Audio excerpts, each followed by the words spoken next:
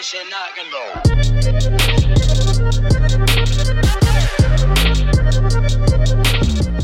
Hello, Vitamizers. Welcome back to the How Do You Health podcast. My name is Allison, and I'm here in Austin, Texas with you.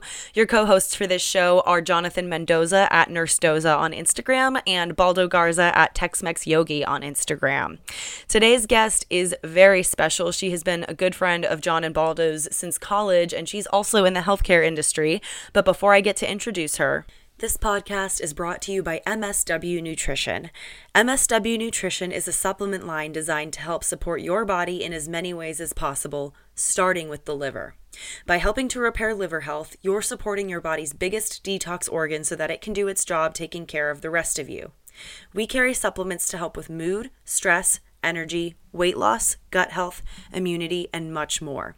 Any product carrying the MSW Nutrition label will be produced in an FDA-certified lab and contain the most bioavailable version of those nutrients possible. Make sure to check out our website at www.mswnutrition.com to see all the latest stacks to help you reach your health goals. This podcast is also brought to you by Athletic Outcomes. Athletic Outcomes is Austin's boutique wellness studio focusing on functional fitness and sports recovery. Located in Southeast Austin, AO provides services such as personal training, group classes, pre- and postnatal training, nutrition coaching, massage therapy, chiropractic, recovery compression boots, and MSW lounge vitamin shots. It's your one-stop shop for health and fitness. Check them out on social media at Athletic Outcomes to stay up to date with their events and programs. This podcast is produced by Flabs to Fitness, Inc. Flabs to Fitness is an online wellness company that specializes in mindful eating, personalized workout programs, and offers a subscription workout program for 20-minute workouts you can do anywhere. We also have a brand new online workout community called Online Workout Badasses, where we have 3 donation-based Zoom workout classes a week and an amazing community of people who are all working to be healthier together. Please join below in the show notes. It's also a social media content firm for creation and scheduling of content and engagement with your fans on a variety of platforms, including this podcast. Find out more about Flabs to Fitness at www.flabstofitness.com. So today's How Do You Health podcast guest is Vanessa Covarrubias, and she is a PA down in the Valley, which is South Texas, for those of you who are not familiar. She obviously has been working on the front lines of a lot of the coronavirus outbreak and all of those things, so we were very excited to get her on the phone, on the podcast actually, to talk about all of those different things and what it's like from her end of the spectrum with all of this craziness going on. And of course, we talk about other health stuff too, because we can't just stay on one topic. We love talking about all the things on this show. So without more stalling from me, here is Vanessa Covarrubias on the How Do You Health podcast. You got this shit knocking though. Some of them are kind of stuck. And so we have that many people, 1.4 million. And I have 146 ventilators and 78 ICU beds. And that's it. And am I disappointed in the government for having that? Well, not really, because how could they project that something like this would happen, right? We were good with 146 ventilators and 78 ICU beds, but now that this is hit, and I see and I read the science behind it and have to keep up on the daily, it's scary. It's very scary for us. The other day we had 2 codes within an hour. And the one was suspected. I think the one upstairs was suspected. But by the time that people put on all their gear to go into the code, it's really hard because they have to be geared up. And they're in the COVID section. And we have like 2 people doing the code, but then you have to have everyone else dressed and everyone else in there. And there's so many precautions, and it's in a different area than where it usually is. And I think that it's frustrating because people don't see that part. And those are the facts. Like, that's what we have to go with and work with. And so when I tell people that, they kind of like sit back and they're like, oh my gosh. And it kind of, hopefully, and then on the other end of the stick, I have people telling me that I got into I've since really kind of stayed away from social media as much as I could because a girl said I was a negative Nancy for giving her facts. And I'm like, I'm not trying to be negative. I'm trying to help you understand why we have to stay home. Because a lot of people are saying, well, it's the government taking our rights away. Well, you could look at it that way, or can you look at it like we're not prepared? We're not prepared for this. Yeah, I'm glad you said that, because this is something that, like, I feel is not being talked about. Like, there are people who are commending, obviously frontline workers and essential workers to, say, hey, thank you for taking care of people and working hard and being stressed out and not be able to maybe go home to your loved ones and maybe working overtime. And, it's a burden on a system that's designed to basically help people. And right now, the people who are trained to help others are short-staffed. There's a shortage of equipment. There's, you're not getting the help you need in order to perform your job. And that's by no means the personnel's fault, right? I mean, we're talking like organizations, administrations, we're talking government officials, we're talking policy change, all these things that were there, that all you said was like, hey, I'm going to sign up for this oath and show up and take care of anyone who shows up and needs to be helped. I don't have judgment. I can't have judgment. I can't, right? You have to check your ego at the door and just say, if somebody shows up and can't breathe, I got to take care of them, right? I got to help them breathe. And so one of the things that I thought was just great about local communities was, I'm sure people were making you masks, right? Because they heard y'all are short of masks, right? So like, you have people who would go out of their way to go and sew them up and donate. And it's like, well, it shouldn't come down to that. Like, that's ridiculous, right? Like, it's ridiculous that we spend more money on healthcare in this country, and our friend working hard in the Valley doesn't have enough masks to help, doesn't have maybe enough supplies and help. And maybe, the staff is not helping them by, complaining about it. The administration sure didn't help them get set up. Maybe it didn't start with them. Maybe it came from a higher up. And so the focal point right now is healthcare, right? You're a healthcare worker and you're saying, hey, listen to me. I'll take care of, patients, but y'all got to help me out here. I feel like you're saying you're not getting enough help from the system that you're designed to help. Yeah, it's honestly like on May 1st, and I'm waiting. I'm going to put up that picture because I think I know around here retail's opened up today. But May 1st, I'm waiting. There's a picture of a healthcare worker, and you can see hands clapping in the background, and then all these scissors are in her back. And that's how I feel. I feel like, don't applaud me.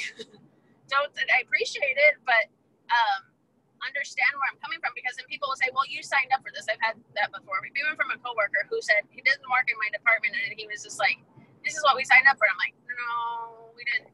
We signed up to take care of people, but to take care of people without a bulletproof vest, that's not what I signed up for, Yeah, it's like, I can't really help people if I'm going to be sick too. Like, it doesn't. Yeah, that's crazy. Right. Tell us, I don't know why I can never remember exactly, but where exactly are you? You're in McAllen? Sorry? You're in McAllen, is that correct? I'm in Harlingen. Harlingen, okay, cool.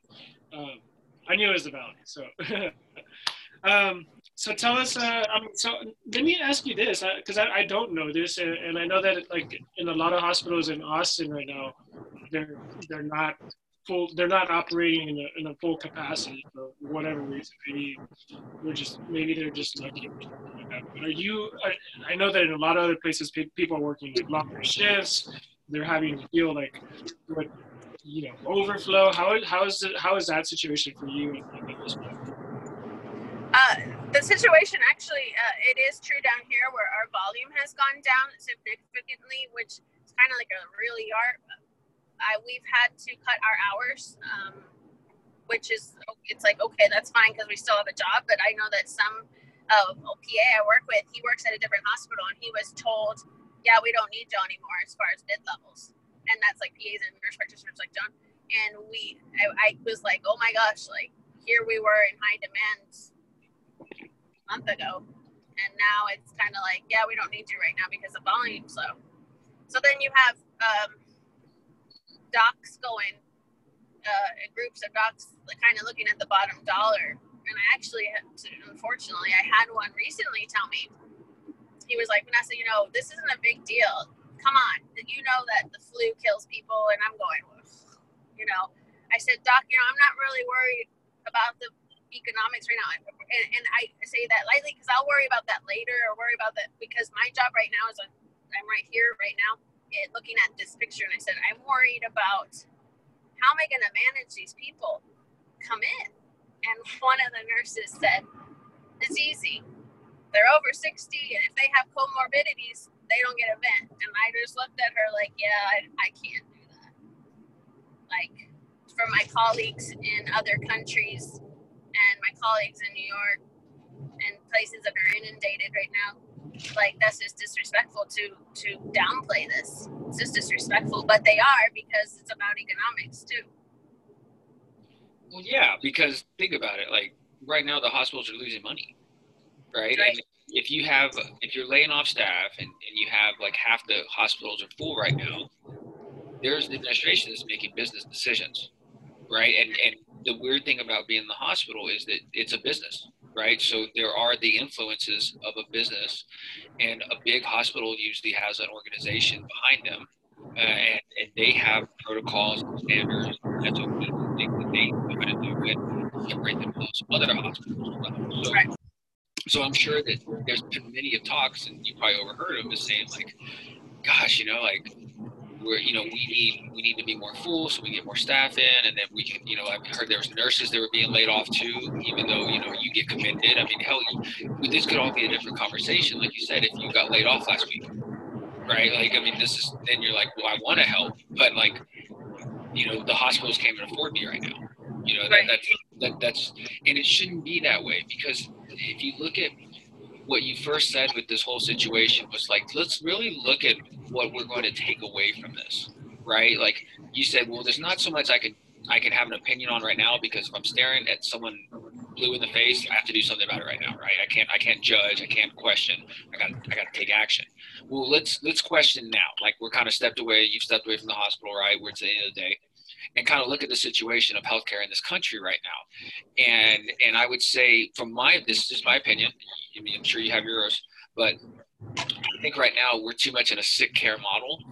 And when you overwhelm the system in a sick care model, it's too much to stand. And the preventative aspect, since it's not emphasized, it overwhelms a system that already spends billions of dollars trying to keep these people from basically dying, not really living, but keeping them from dying. And they just manage a disease. They don't actually prevent it. And it's unfortunate, because that should be the bigger picture that everyone should be talking about. And right now, I'm sure you have an opinion building, I want to hear it, but you got to imagine right now is like your stage, your platform to speak up and say, hey, we're the focal point of the world right now. Here's really what's going on in healthcare nowadays, right? Yeah, you're absolutely right. That's why I said, like, I didn't have a leg to stand on before this. My ER was packed with this before this, because, and that's what people don't understand, that it was packed with, and some days it still is, with real issues that have to deal with chronic illnesses that we have covered up with big pharma, right? It's just like, take a pill. Just take a pill, your diabetes will be all right. Take a pill, your hypertension, instead of like focusing on preventative medicine. And that's kind of the reason why I went to ER, because we've had conversations about this, where I have a big problem giving someone a pill that can be fixed with diet and exercise, or eating better food. But then at the same time, we sell crap food really cheap, right? So then our low income people eat the crap food, and they can't afford the good, because it's expensive to eat good, right? Well, that shouldn't be. It shouldn't be. It really shouldn't be. If you manage it the right way, I guess, like anything, right? You just have to know what you're looking for. But I see, here's the thing: we're in different worlds. I mean, we really are, right? We're in same. We're not that far of a drive from one another, but you have a population that's predominantly insurance based, and it's usually Medicare, Medicaid. Absolutely. Mm-hmm. So you have essentially a government-run insurance healthcare system that dictates care, right? That's essentially how I look at it. So on our standpoint, we are a cash practice, which means that we are the ones dictating the shots. There's no administration coming from above saying like, hey, we need to treat this as a business situation. What's the best ROI on this patient we're about to see? Like it's very odd, right? And when you allow the practitioners to make the decisions, you get better outcomes, right? There shouldn't be outside influence. And so if you look at like the triad you said, right? The diabetes, the obesity, and the heart disease, almost every single death around the world or issue, major sickness with COVID has had one of these comorbidities, right? One of these issues. And here in America, I mean, I'll say it, we spend more money on healthcare in this country than any other developed country in the world, and we're ranked 30th in healthcare in developed countries. I mean, if that doesn't wake you up, I just don't understand. And so if heart disease, a cardiac patient come in next week, I mean, and you're still got to treat them. That's not going away. Right.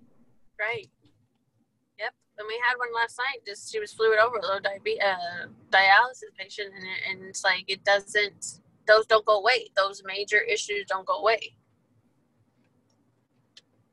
Can y'all still hear me? So where are they?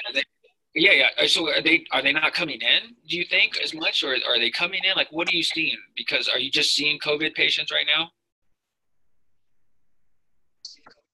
No, those issues are still coming in, and like a lot of the old people, they'll wait till the last minute to come in because they're so scared of COVID.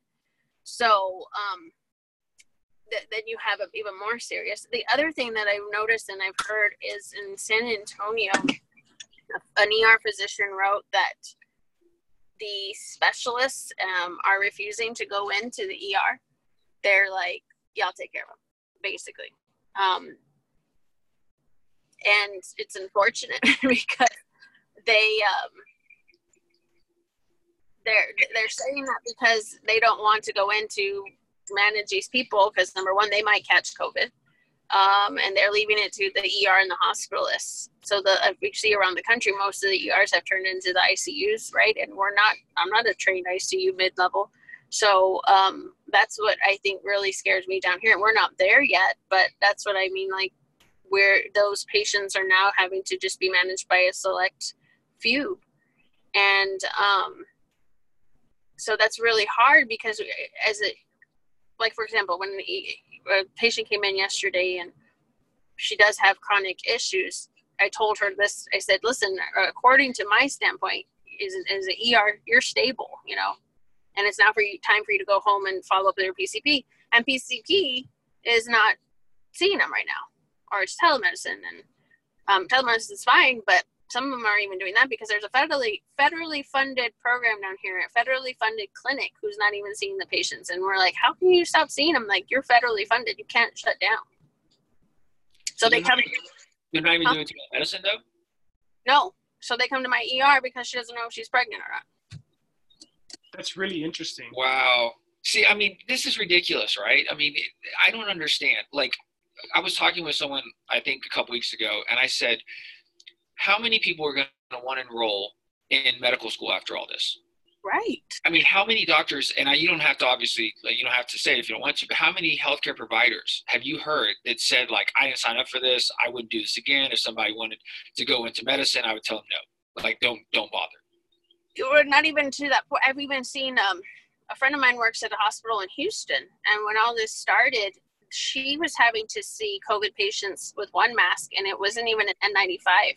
And they taped it on the sides. And why was that? Because the COVID patient wasn't positive.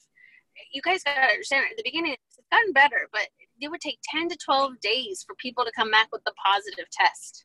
Yeah. You could see it on X-ray, you could see it on CT, but they weren't positive. So then PPE isn't going to be used because they're not positive. But that's what I was trying to tell somebody. We know when they have it. We know, but the positives were taking so long. So then what happened was her nurse colleague said, screw this, I'm out. And they quit. So they haven't had to lay off any in their department because so many quit. Wow. So let me ask you this, going back to the tests, how accurate do you think the tests are? Well, I mean, if you don't want to answer, you don't have to. I will tell you, this is my opinion. Let's go back. I just saw a documentary. It was a special by PBS. Their first COVID in Washington State was January 15th, and they knew 3 weeks before about this, and 3 weeks before they had been practicing, and it took them 2 hours to get that patient tested and in isolation. He was a 35-year-old male. In probably late January, early February, I was, because I'm a mid-level in the ER, we kind of see the fast track. So we did, right, before this. We would see the maybe flus, maybe strep throat, maybe, the quick things, get them in and out. And I remember I didn't know a lot about COVID. I had heard of it, but I didn't know. And I remember testing people when it was negative strep, negative flu, negative x-ray, and they were sick AF. Like, they were sick. And you got to understand, like, I live really close to the border, right? And there's a lot of people that come from China that go through Mexico and come up through here. We've seen it. Not only that, but we're a big travel hub, right? So you have a lot of people coming. It was during spring break time. We did have spring break and winter Texans coming back and forth. People going to New Orleans. They went to New Orleans for Mardi Gras. And I kept looking at their x-ray one day, and I was looking, and one of my docs says, "Vanessa, what's wrong with you?" And I said, "They're really sick. Something's going on." And she even kind of sarcastically said, she's like, "Well, maybe you need to go review your bronchitis guidelines." And I said, "They don't have bronchitis. I don't hear anything in their lungs. Something's going on." And then when they come out and saying that the CT scan was really the only way to see an early COVID, I was like, oh my God, how many have I seen and don't even know, And that's basically my opinion. And when back to the testing, people ask, well, aren't you testing everyone? And we had people come to our hospital wanting to get tested. I'm like, and we cannot test you unless you meet criteria, unless your O2 sat is super low and you're basically super sick. Can we test you? And so I was a worker from that nursing home. She was a young girl, came over, cough and fever. Her O2 sat was okay though. She knew she had COVID. I knew she had COVID, but I can't even test her. So I asked her, please go home and quarantine for 14 days. Do we know if they do that? I don't know. I will tell you, one of the first cases in my area, this is rumors, that he was a young kid, went traveling with the group to Europe. They all came back. They were already symptomatic. His dad said, lie, come back. And so they all lied, got here. He was outside of one of the tents at another hospital coughing. And they called him on a Friday. They said, hey, you're positive COVID. On Saturday and Sunday, he went to the golf course and he went to the country club. How do we control those people? Yeah. So the testing is a big deal because it's like people are like, well, we've only tested so many. It's not a controlled study. No, it's not. It's not. It's lies. The data is all off. It's so. And there's so many different sources saying so many different things is also the problem. So it's also nice to hear it from like someone that's basically working the front lines. Because you can get lost in so much information that's, you can just, if there's so much information that you got to know that a lot of it is untrue. Hey there, Vitamizers. Thank you so much for listening to the How Do You Health podcast. I hope you're enjoying the show.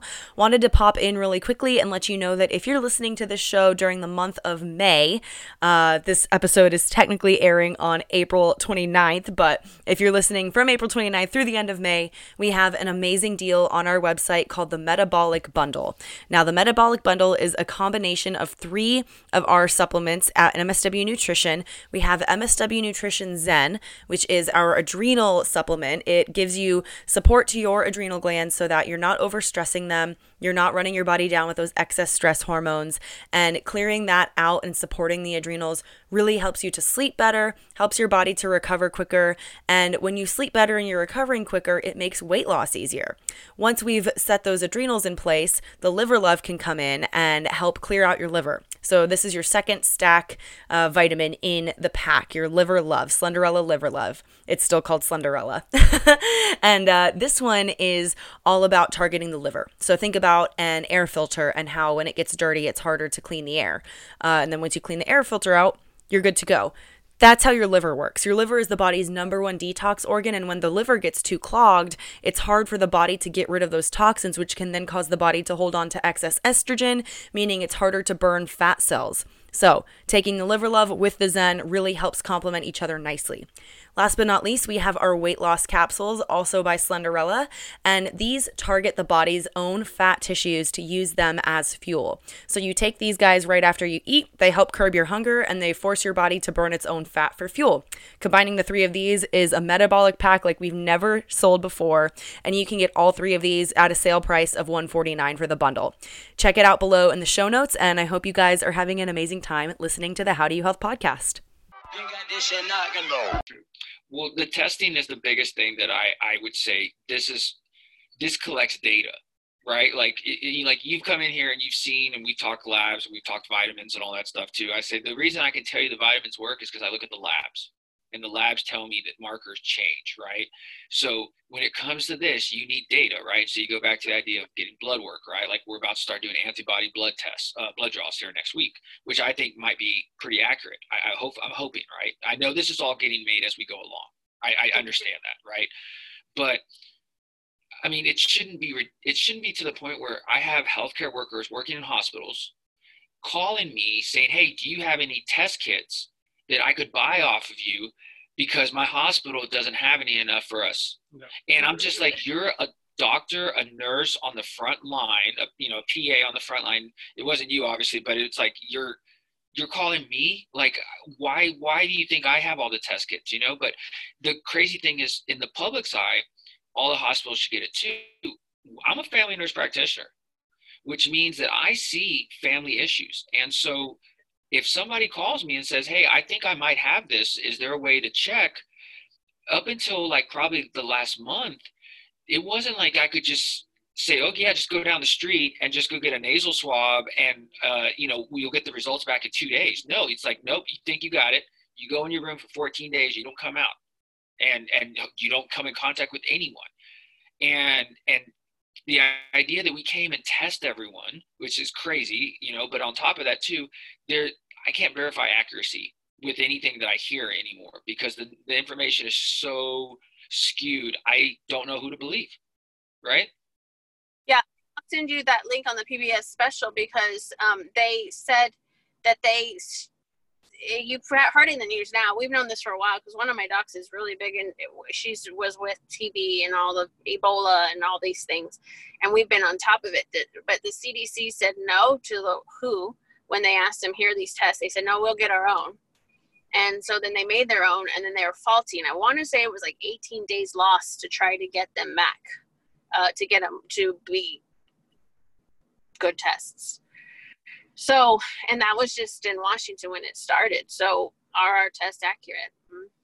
Yeah, well, here's the thing. I was just reading a report 2 days ago that said the CDC sent out a bunch of their test kits and they were tainted with the coronavirus already on it. And when this first started, the funny thing about it, the whole article didn't say anything about like, oh, it's that meant so the positives and the tests were skewed because the results were falsified because, they were tainted. They didn't say anything like that. Like, we apologize for that. It was more like, we're going to get it right next time.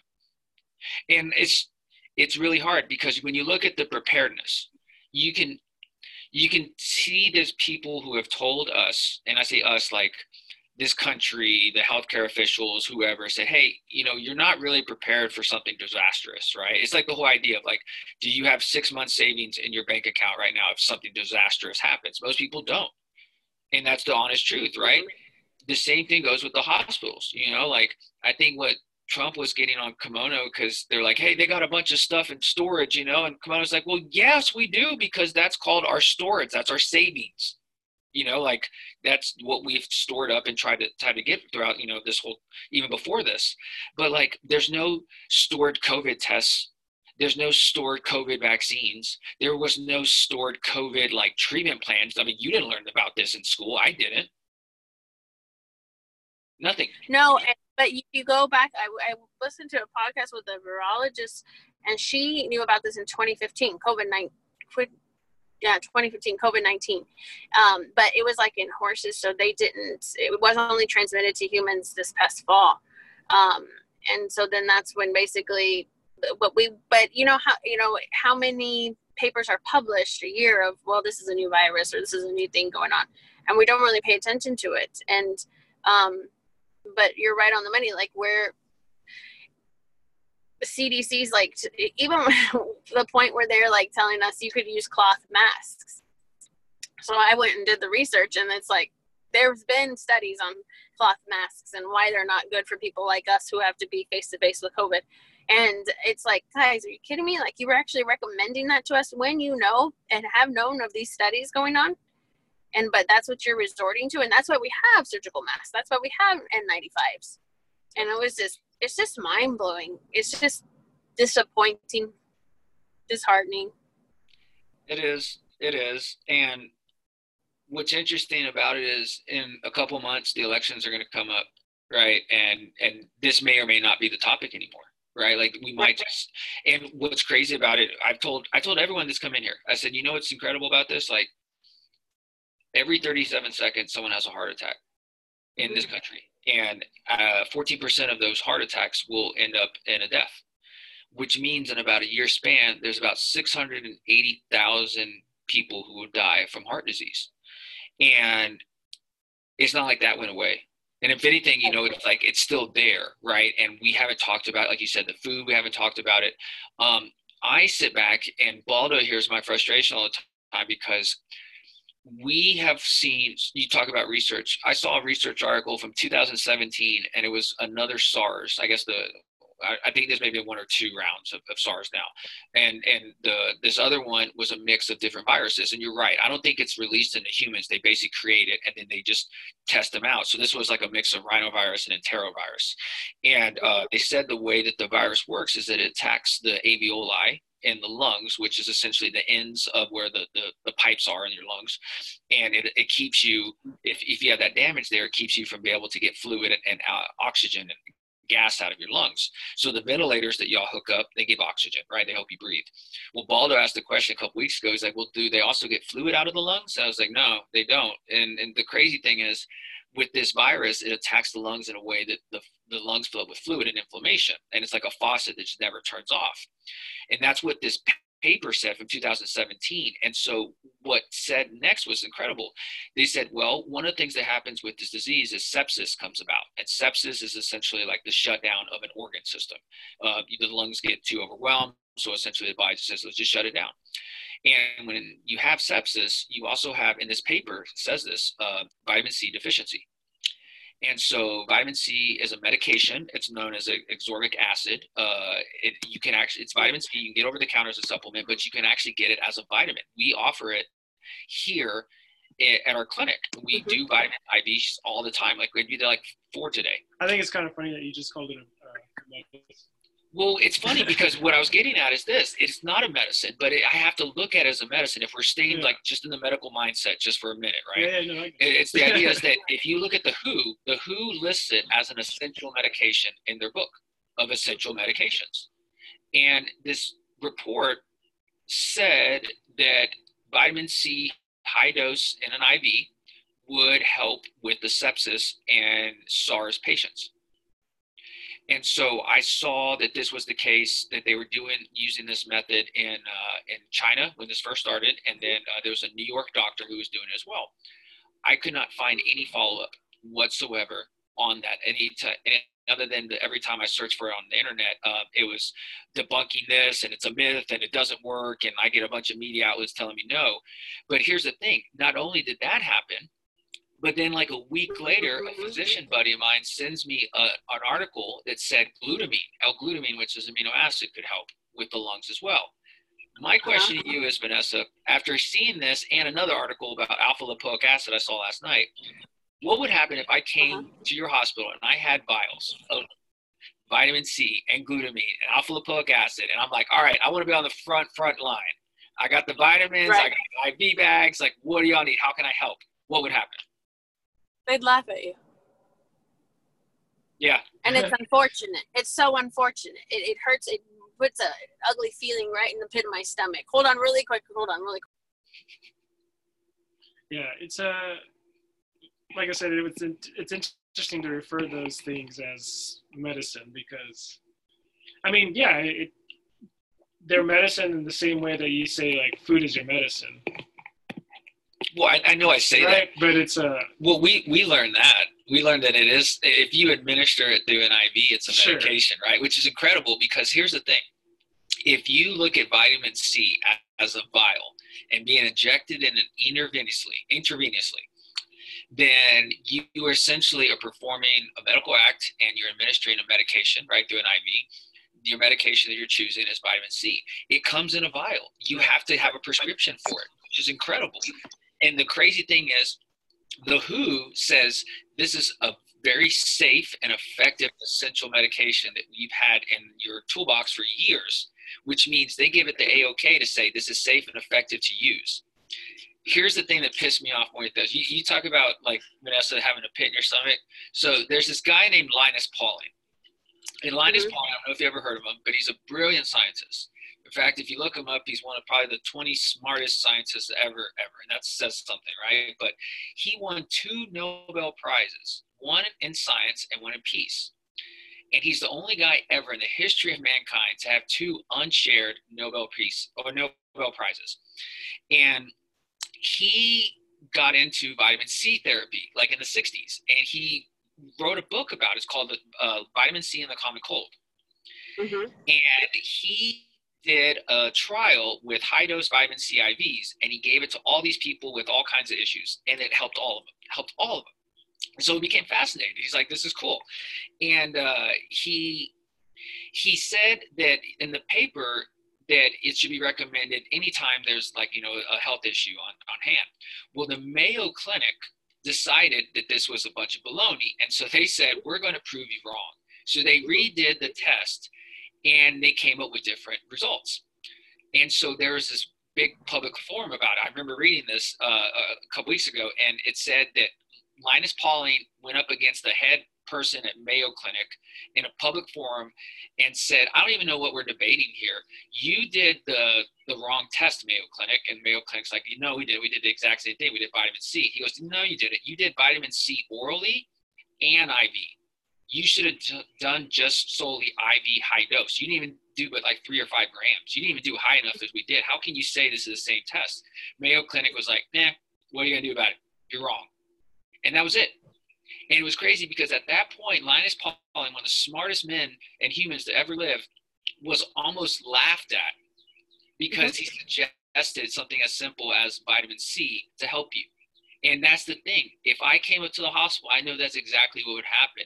And I know it would hurt you, and I know you'd probably fight for it. I don't know if there's even a doctor there that would be able to allow that to be off, because it's not their decision anymore, right? It would be like a higher up decision, right? Well, it's like, oh yeah, I've talked go ahead. No, go ahead. I said I've talked to some of my docs, and I've actually talked to some of my docs about MSW nutrition, and they're like all for it. And I was like so surprised, I didn't realize that they were so holistic. I'm super holistic, and but you're right, they have no choice. They would be like, yeah, I can't even implement that in my treatment, and it's so unfortunate because you're right. It does become, now it's like sepsis of the body. And that was my other argument with my doc, because I said, I understand ventilators are not the go-to. And that's their argument. It's so sad when they were like, New York's fighting for ventilators, and that's not even really the treatment. And it's like, no, that isn't the treatment, but that's all we have. When someone's in front of you and they can't breathe, what do you want? You want to put them on a ventilator, right? And there was one doctor who survived after 25 days on a ventilator in Saragossa somewhere. But anyway, he survived, but they're showing that prone positioning, and I'm following the science like you are. When all this started, I told my family, you get on vitamin C now, you get on, I'm trying any holistic way to prevent you to get this far, and do your breathing exercises and go outside and walk, and trying to do anything preventative just so that they don't have to, and don't go out if they're obese or if they have any other comorbidities.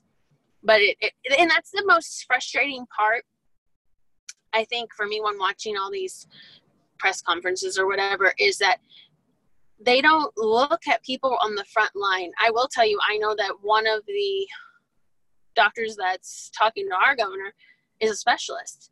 And I'm like, you're a specialist at home on doing telemedicine. Like, talk to us, ask us how it's going, And then when they're making decisions, they don't talk to infectious disease, or they don't talk to the frontline people. And it's really upsetting, because it's like, well, if you want a haircut, you're not going to go to Subway or to Chick-fil-A. You're going to go to a hairstylist. You don't do that. So why in the world do you not go to the experts? It's mind-boggling and so frustrating.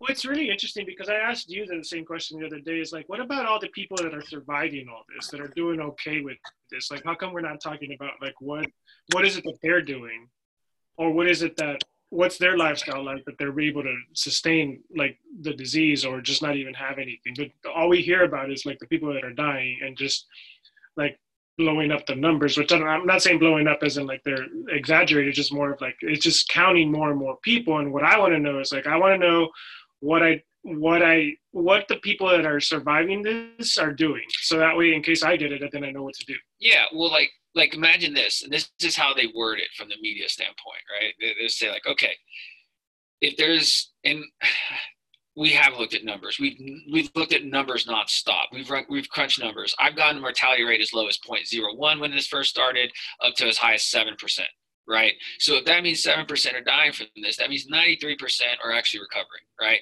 They say something like 93% of those people, maybe like 80% of them are asymptomatic, which means they're walking around now just infecting everyone, and they don't even know it because they don't even have any signs, no fever, no nothing. So I hear that, I'm like, so you mean you have a healthy person walking around during a normal time when there's flu and viruses and bacteria always floating around, they're not getting sick, but you're worried that they're going to infect everyone else? Why don't you actually just ask that person, like Baldo said, why are you so healthy? Like, why didn't you get sick off of this? Like, what are you doing? What are you doing? Like, it's like if you see someone in the gym and you're like, all right, you know, they got big biceps. I want big biceps like them. It's like you go up to them and say, hey, man, what kind of workouts do you do to get that? Well, I do this. Like, that's exactly what I would do. So, okay, cool. Like, I would take from that and say, I'll use it too.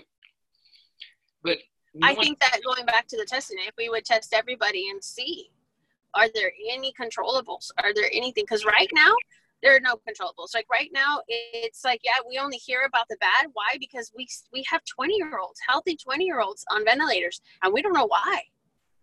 There was like some guy that's like well known for CrossFit died because of this. And it's like that if we don't test everybody, then we don't know what in the world did they have and not.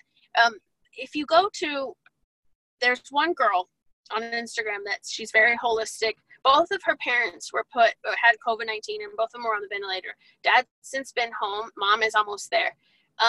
Organic Olivia.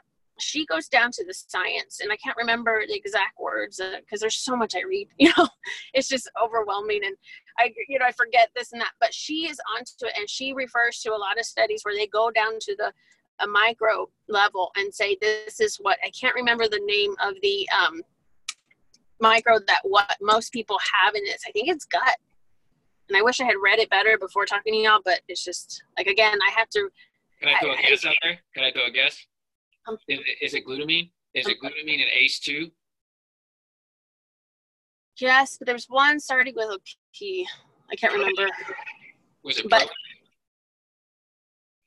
the reason I'm saying this is because, okay, so I read an article. My physician buddy sent me that article about glutamine, and this is what it says in the article. Okay, I'll send you this. This is incredible. He sent me this at midnight on a Saturday, right?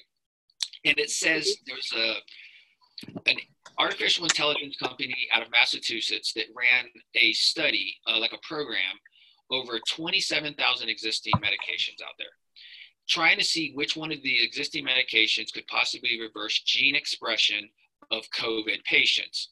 Layman's terms, the idea that it could possibly reverse symptoms and stop the inflammation from occurring in these patients. And they said that out of this program that ran 27,000 medications, the number one most promising medication or drug was L-glutamine. Glutathione, its antioxidant it leads to, is like number 6 or 7 on that list. And I'm saying it tested everything, including the hydrochloroquine and the zithromycin. Like, it's all up to date. This was specific for this issue. And I mean, it says, and I'll show you the exact paragraph. It says, this needs to be looked at more because it could possibly reverse gene expression in coronavirus patients. I could not go to bed. I was like, you're kidding me? Like L-glutamine? Like how? And so I was like, why? So I looked up somehow down my rabbit hole, and I found a paper from the Wuhan Biology Lab where all this started. And they said something about ACE2 and glutamine. And remember, there was talks, I'm sure you even had it too, that they were saying maybe give ACE inhibitors for the COVID patients, because they said there's a receptor on the lungs, ACE2, that basically there's a malfunction there for some reason. And so they said, let's throw these blood pressure pills at it, right? They told you this, right? Right. Yeah. And so this article, the only reason I'm going back to receptors is because it said that ACE2, if I'm reading this correctly, said that glutamine, which is our most abundant amino acid in our body, it's everywhere. Apparently there's receptors on the lungs for it. And apparently at this ACE2 receptor site, the glutamine that's supposed to go there and match up with its receptor, it's blocked by the virus. And I don't know if there's like a deficiency of glutamine or so. I couldn't figure this out. Well, it's interesting, right? Because like glutamine in higher dosages in powders too is what we recommend for autoimmune disorders, right? For like fixing the gut. So like, is this kind of like an autoimmune disorder in the lung? I don't know. I mean, this is a Vanessa question because, I mean, what do you see with these symptoms? Like, I mean, what are they presenting with?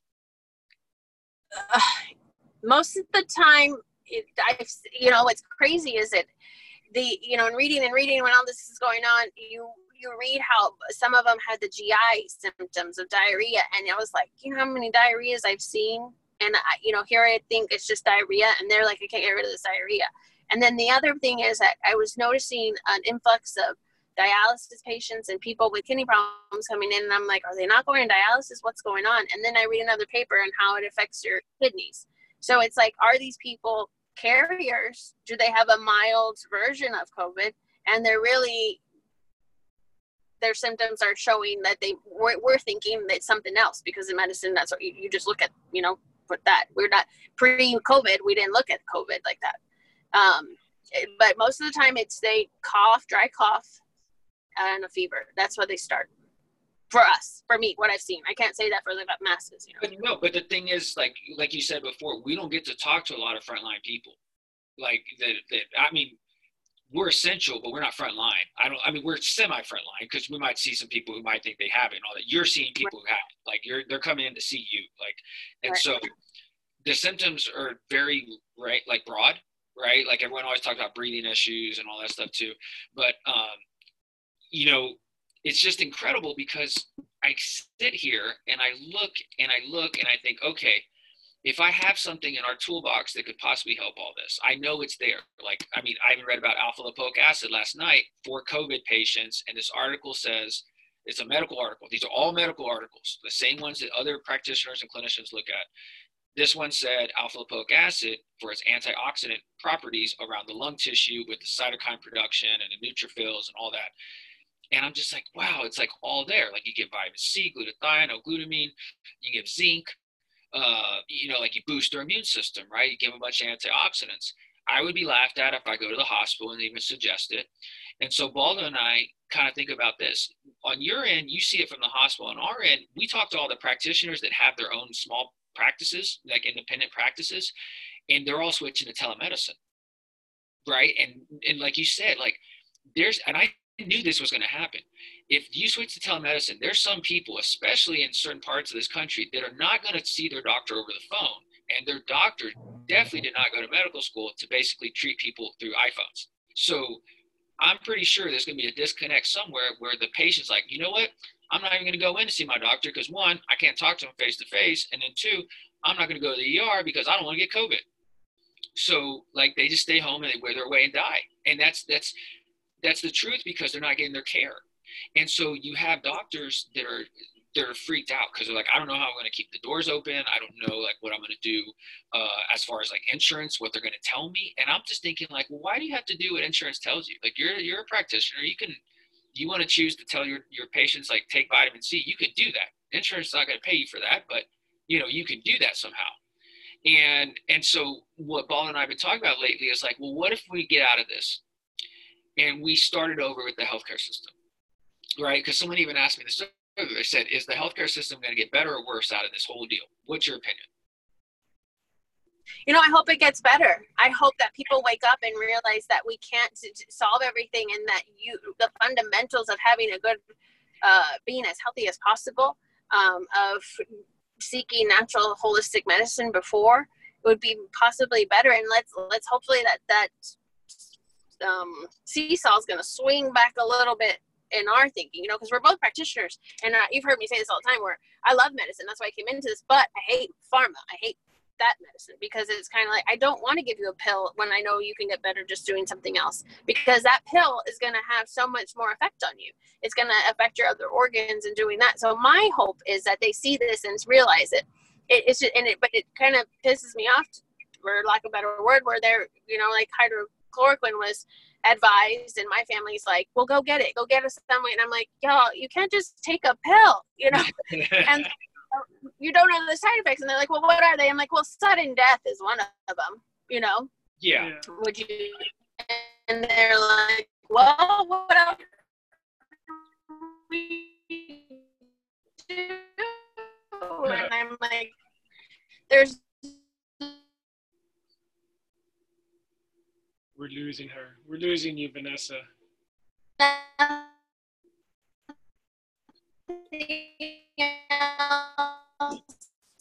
To do. Yeah. Losing her. I'm going to mute up here for a second. I don't know if you can still hear us, but home still there. Hello? I don't know, can you still hear us? We're kind of losing you over here.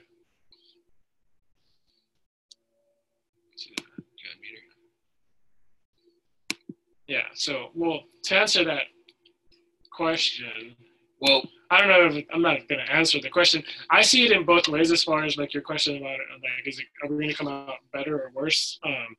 A friend asked us about that. Well, I mentioned it first too. I think that's why she brought it up. But I see it from both senses. I think that if anything, like consumer awareness would be better, right? Like I think that it could be. There's two sides to that coin. Like I think that from the medical industry, it's like, well, here's the reason why everybody should be doing what we tell you to do. And see it from that standpoint. But from a consumer standpoint, it's like, this is the reason I should be healthier, right? And I think that there's going to be an awareness there. So it's more of like, who do you empower more, the consumer or the medical industry? You know, for me, it's the answer is always empower the consumer and educate them, right? Because now this is a prime example of why you should eat healthier, you know, exercise, like sleep better, like do all those things, because these are the people that are making it through this pandemic, if anyone, right? But from the medical standpoint or from the pharma standpoint, it's like, this is exactly why you should take a vaccine. Whoa. And you can't, I mean, yes, you can fault them because we understand different things, but like you can't fault that argument on their end, because it's like, no, like we're trying to help you guys out here. And it's bunk, I think, but at the same time, like there's powers to both statements. Yeah, that's funny. I never thought the V word's going to be like, it's like politics now and religion, right? Like you brought that V word up, man. Yeah. So I'm going to try to stay positive with this, right? And be optimistic, because that's how you are. Well, the thing about it is that the power's always in the consumer. Well, the power is. And so that's why I'm optimistic. Like whether like the medical industry gets better, that's the part that I don't have as much hope for, just because, like I said, there's so much money there, and it's so easy for them to say this is exactly why it should be done this way, so you guys don't get sick anymore. Because how are they going to make money if they're like, this is exactly why you should eat better, so that way you never have to take medicine. So if you think about it, it's almost like, do you have to start over in a new healthcare model? Yes. And that's the thing, right? So we going to resend it again? In the healthcare model that you imagine, that is probably in today's society in this country, it might not be the right approach if you're going to try to be very progressive. Unfortunately, the medicine today is only effective or only progressing in any direction because of technology.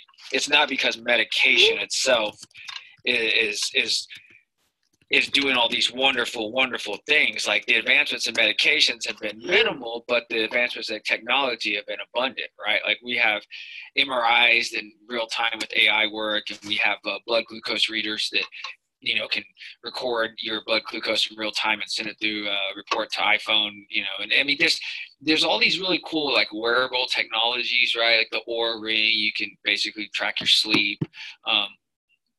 People are fasting. I mean, we talk about things that are very progressive, but see, healthcare doesn't think that way. It's weird because they want to wait and not really like go against the tide because they're too much tied into the established status quo that is big pharma and insurance. And so a healthcare system like this one today, I know Vanessa, didn't really say it because she's in the heart of it. She's in the system. We are not. I got out of it. Baldo and I started. I've never been in it. He's never been in it, but Baldo and I started because I was in a system that was part of the big empire. It was I was in pain management, and I was in it when like the end of the opioid crisis was going on. I thought I could go in there and make a difference and see if I could get people off their medications, maybe even help them, get a new aspect on health. That thing is powerful. It was the first time I learned. I was like, this is a very powerful way of looking at health and medicine and all that. So I said, there's got to be a change. And I didn't know if I could go in there head on and change it that way. But you know what? I said, we're going to do it a different way. Baldo and I started off, basically created this clinic, and we serve up natural health. And I think when you look at what we're doing right now, giving vitamin IVs full of vitamin C and glutamine and alpha lipoic acid, we're doing it because we know it's what our bodies are designed for. It's not something that you have to wait for a clinical trial to see if it's some brand new medication that was introduced and it might harm the body. No, like your body was designed for vitamin C. Your body was designed for alpha lipoic acid. Your body was designed for L-glutamine. So, glutamine makes up most of your body. Everywhere. Yeah, right? Every cell. Yeah. We're finding out how important it really is. We know it's great for the gut, and now we know it's good for the lungs. And so, there's so much we have yet to learn when it comes to nutrition. I'm optimistic about it, but I think there's probably needs to be a whole nother dynamic established that really focuses on, that as maybe more of a mainstream approach to the healthcare system in our country. I don't know if traditional medicine and insurance are going to want to be a part of that, but the truth is we've already done it. It's already going on right now, right? Like every time you listen to the Howdy Healthy podcast, you have someone on like Vanessa, for example, or, someone else that hears us, they listen, they learn, they educate, like Baldo said, right? You educate. And that's what this is all about. So hopefully, I think we got cut off from Vanessa right now, but I know we are very thankful to have her on to hear her and her take on being on the front line during this whole ordeal. It's incredible. So thank you so much for joining us. I appreciate it. Yeah, we'll put on the show notes where to find her, how to connect with her as well too. But thanks so much for listening. We'll talk soon.